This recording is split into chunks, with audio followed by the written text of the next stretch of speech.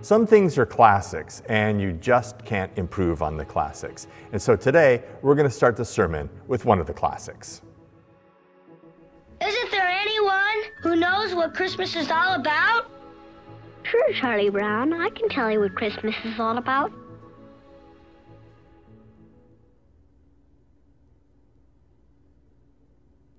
Lights, please. And there were in the same country shepherds, abiding in the field, keeping watch over their flock by night. And lo, the angel of the Lord came upon them. And the glory of the Lord shone round about them. And they were sore afraid. And the angel said unto them, Fear not. For behold, I bring you tidings of great joy, which shall be to all people. For unto you is born this day in the city of David a Savior, which is Christ the Lord. And this shall be a sign unto you. Ye shall find the babe wrapped in swaddling clothes, lying in a manger. And suddenly there was with the angel a multitude of the heavenly host praising God, and saying, Glory to God in the highest, and on earth peace, goodwill toward men.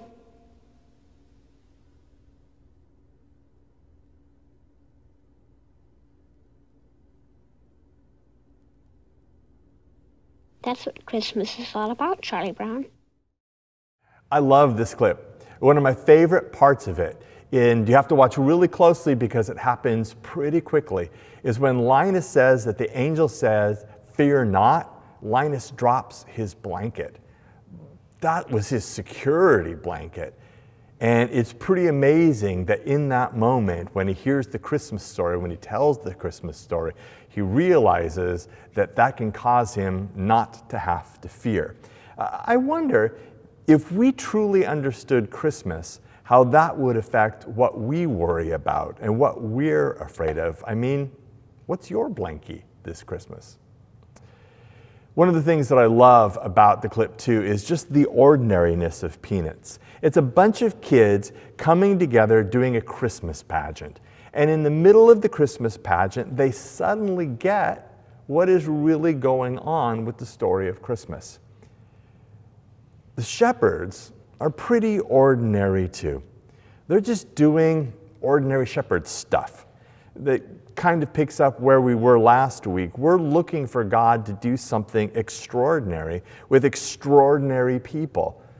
But God keeps just doing extraordinary things with ordinary people. And no matter what your mother and I think of you, most of us really aren't that extraordinary.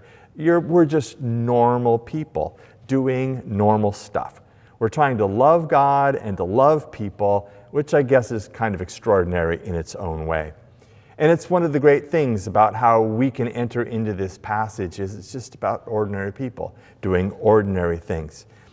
The shepherds, they're just normal folks, but they also belong to a special category of normal folks. They belong to a category of outsiders, particularly important in this story. I mean, you've got this carpenter, you've got a poor girl, you've got the Magi who are Gentiles, completely other. And then you've got shepherds who were not on the top of anybody's social list. And now we begin to fill up the manger scene with just ordinary people and outsiders. So who's welcome at the Christmas story based on this character list? And I guess the answer is, who needs the Christmas story? Everyone who needs the great news of great joy that there is a Savior, that God is reaching out, that there won't always be a mess, that there is hope. Everyone who needs that, even the outsiders, even the lowly people, even the normal folks are welcome. That's the stunningly good news of the gospel. We live in a world where insiders and celebrities and captains of industry get treated differently from the rest of us, and they have different opportunities than the rest of us do. But the gospel, God's favor, hope, joy, peace, it's for ordinary folks. You may not be able to get into the club of the moment. You may have to fly commercial instead of on somebody's private plane. You might not get preferential treatment. You might not get the chocolate on Alaska Airlines, but the gospel is for you.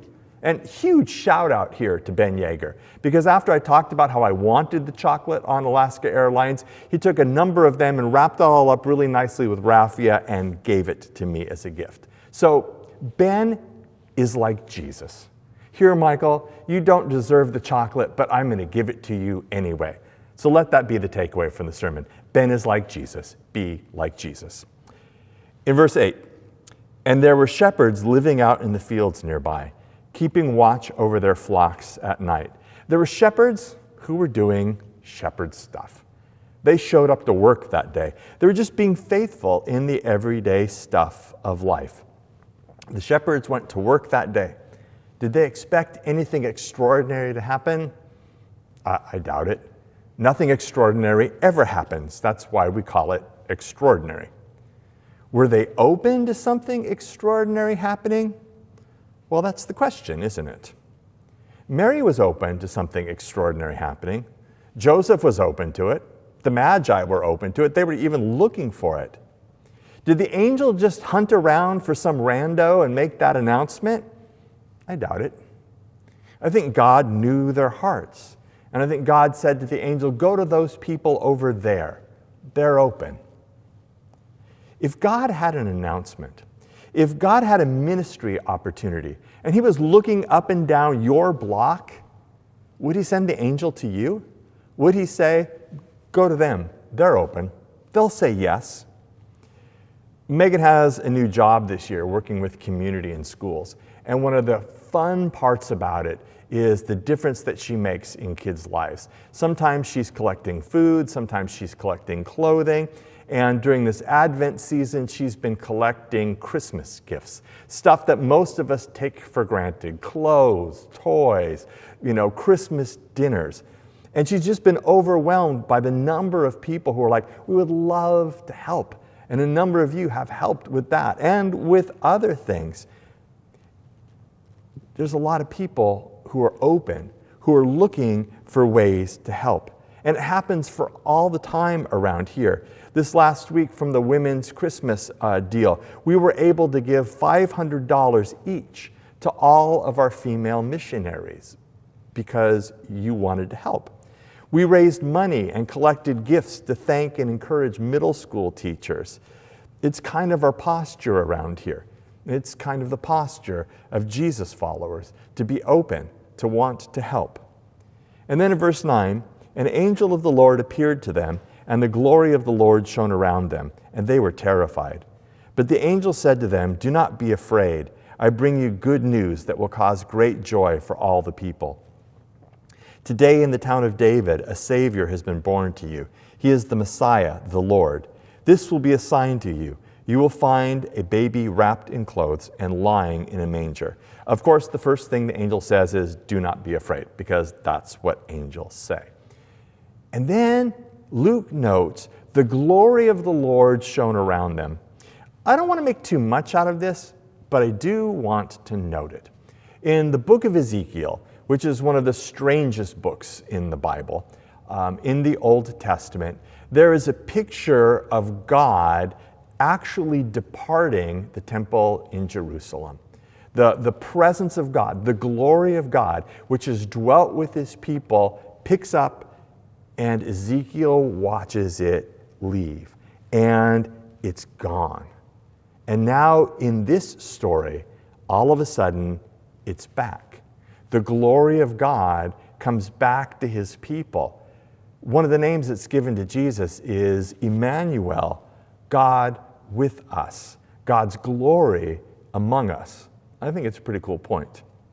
And then God adds an exclamation point in verse 13. Suddenly, a great company of the heavenly host appeared with the angel, praising God and saying, glory to God in the highest heaven, and on earth peace to those on whom his favor rests. And then there comes an action point. There's always an action point. Verse 15. When the angels had left them and gone into heaven, the shepherds said to one another, let's go to Bethlehem and see this thing that has happened, which the Lord has told us about. So they hurried off and found Mary and Joseph and the baby who was lying in the manger. The shepherds get this great announcement from the angels, but then they have to do something about it.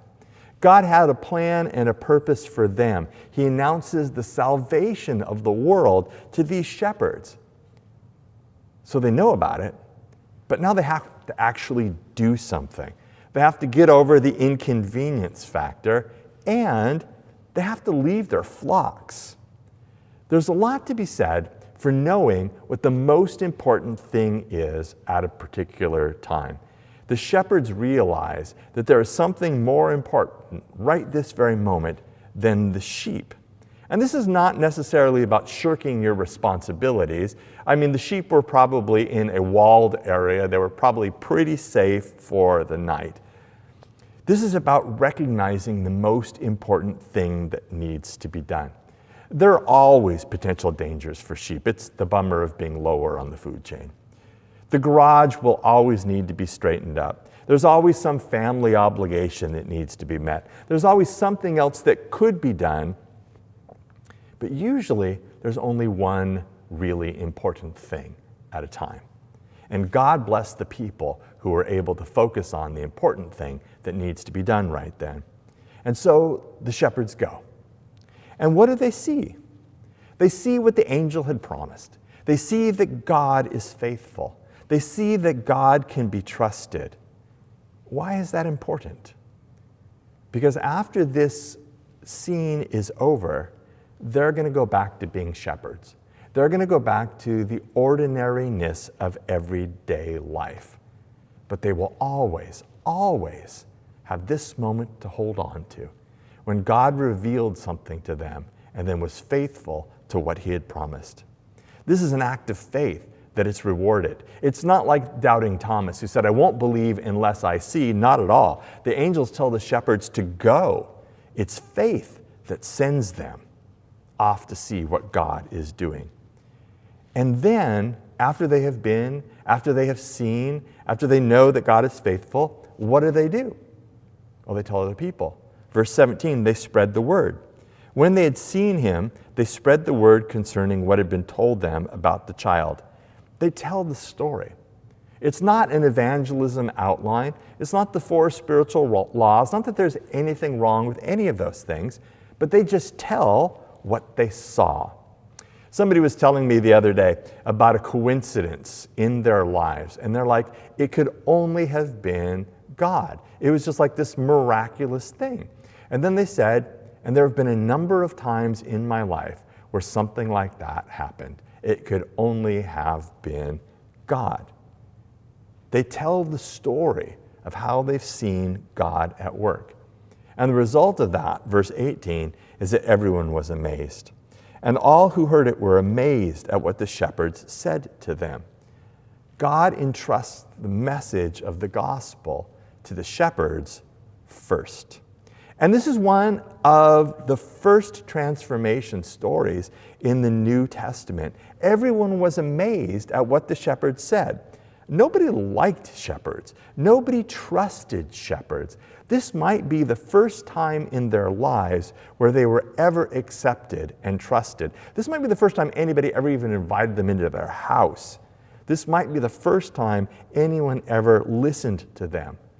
Lives changed because of Christmas is already happening right at the beginning of the story. They were just doing shepherd stuff. They got up and they went to work that day. And so do you. Day after day, you do what needs to be done. You're kind to people, you hold the door open for folks, you try not to cut people off on the freeway, you're seeking to love God and to love people. You're just faithful in everyday life. And sometimes God shows up. This story is for the ordinary folks who are making a difference in small ways and sometimes big ways just by being faithful. I think a lot of times faithfulness is underrated. Faithfulness in marriage is the foundation of marriage. If you can't be faithful to one another, what kind of relationship do you have? Faithfulness is important in marriage. Faithfulness is important in friendship. Ecclesiasticus says, a faithful friend is a strong shelter. Whoever has found one has found a treasure. Faithfulness to our word is the building block of relationships that we have with people. If you're faithful to your word, people can trust that you will do what you say you will do. I've noticed that a lot of people can be trusted to do what they say they will do unless something else comes up. Anyone who's ever tried to throw a party knows this is true. It's really easy to just look at the ordinariness of your life, the ordinary faithfulness that you're showing towards your spouse, to your friends, to following through on what you said that you would do, and feel like you're not really accomplishing anything. You're just being faithful. But I can't tell you how often I'm blessed by someone just doing their job, just showing up faithfully. God has entrusted so many things to us, so many things to you that just require daily faithfulness. And you just never know how God is going to use you in the ordinariness of it all. What if the shepherds hadn't been paying attention? They were keeping watch, they were being faithful, they could have been asleep, but they weren't. And that changed everything. What do you need to be doing? How do you keep watch? I mean, maybe it's as simple as going, God, I'm going to watch soccer practice right now, but I'm keeping watch. I'll be looking for you. It could be you'll find God in the person experiencing homelessness. It could be you'll find God in the coworker that is uncharacteristically quiet. It could be you'll find God in an opportunity with the dad in the stands who doesn't know anyone.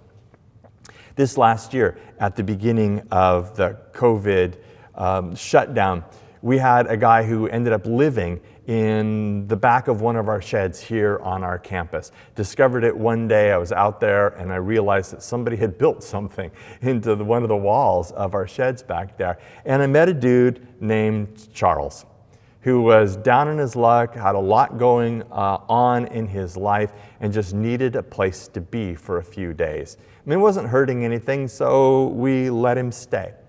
And other people found out he was there. And some people made dinner for him and stopped by and brought him dinner. Other people found out that he needed to get something from the store, and they gave him a ride to the store. Other people dropped by and talked to him and prayed for him. And eventually, when it came time for us to have Charles move along to the next place, he did it willingly because we had loved him. We had cared for him. We had given him dignity. There's all these opportunities that crop up. Now, I'm not saying that, if somebody's squatting in your backyard, that's what you need to do. But for us, this was just an ordinary thing that God used, we hope, in Charles's life. All opportunities from God to be taken by people who are just doing ordinary things, looking for God in the little stuff, the daily stuff. Faithfulness is frequently found in the little things. Luke has this great line, actually it's Jesus' line, but Luke records it later on in chapter 16, verse 10, where Jesus says, "Whoever can be trusted with very little can also be trusted with much." Sometimes we look too hard for the extraordinary, I think. The shepherds were just doing what they knew to do. And sometimes we can get paralyzed by indecision. God, what are the great things that you have for my life? And then we miss God calling us to just be faithful in the daily living in our lives. Sometimes we just need to do something. Get the car moving and then allow God to steer it. If you're motivated by the love of God and love for your neighbor, you're probably safe in whatever action you choose to do.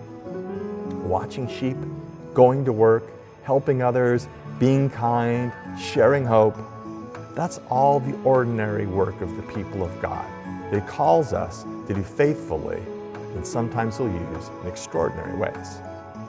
So let me ask you 3 questions. What are some of the ordinary things that God has entrusted to you? Number 2, what is one area of your life in which you may have missed God's presence? Number 3, If the heavenly hosts were to show up in the sky above your house tonight, what do you hope they would say to you?